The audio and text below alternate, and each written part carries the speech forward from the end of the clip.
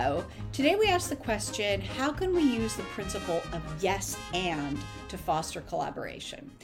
Yes and is an idea that comes from the world of improv. Like, what Amy Poehler and Will Ferrell and Tina Fey do is when someone's on stage and you're creating a play together, the first person says, "Oh my goodness, we're in a rocket ship." And the person says, "Yes, and the rocket ship is going wherever it is." So whatever that first idea is, you say yes and you build on it. Now, if you're working with a team, or if you're working with young people, if you're working with anybody that you want to collaborate with on anything, I don't care if it's a cakewalk or a corporate event or a repositioning, you always want to say yes and to the first, let's say, 4 to 5 ideas that you hear. Because what you're doing is you're saying, yes, I want to hear what you have to say. And here's a trick question. How do you get good ideas?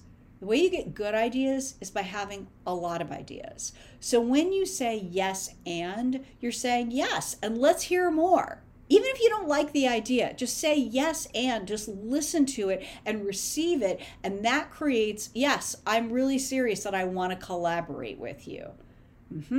So what do you think? Will you try this?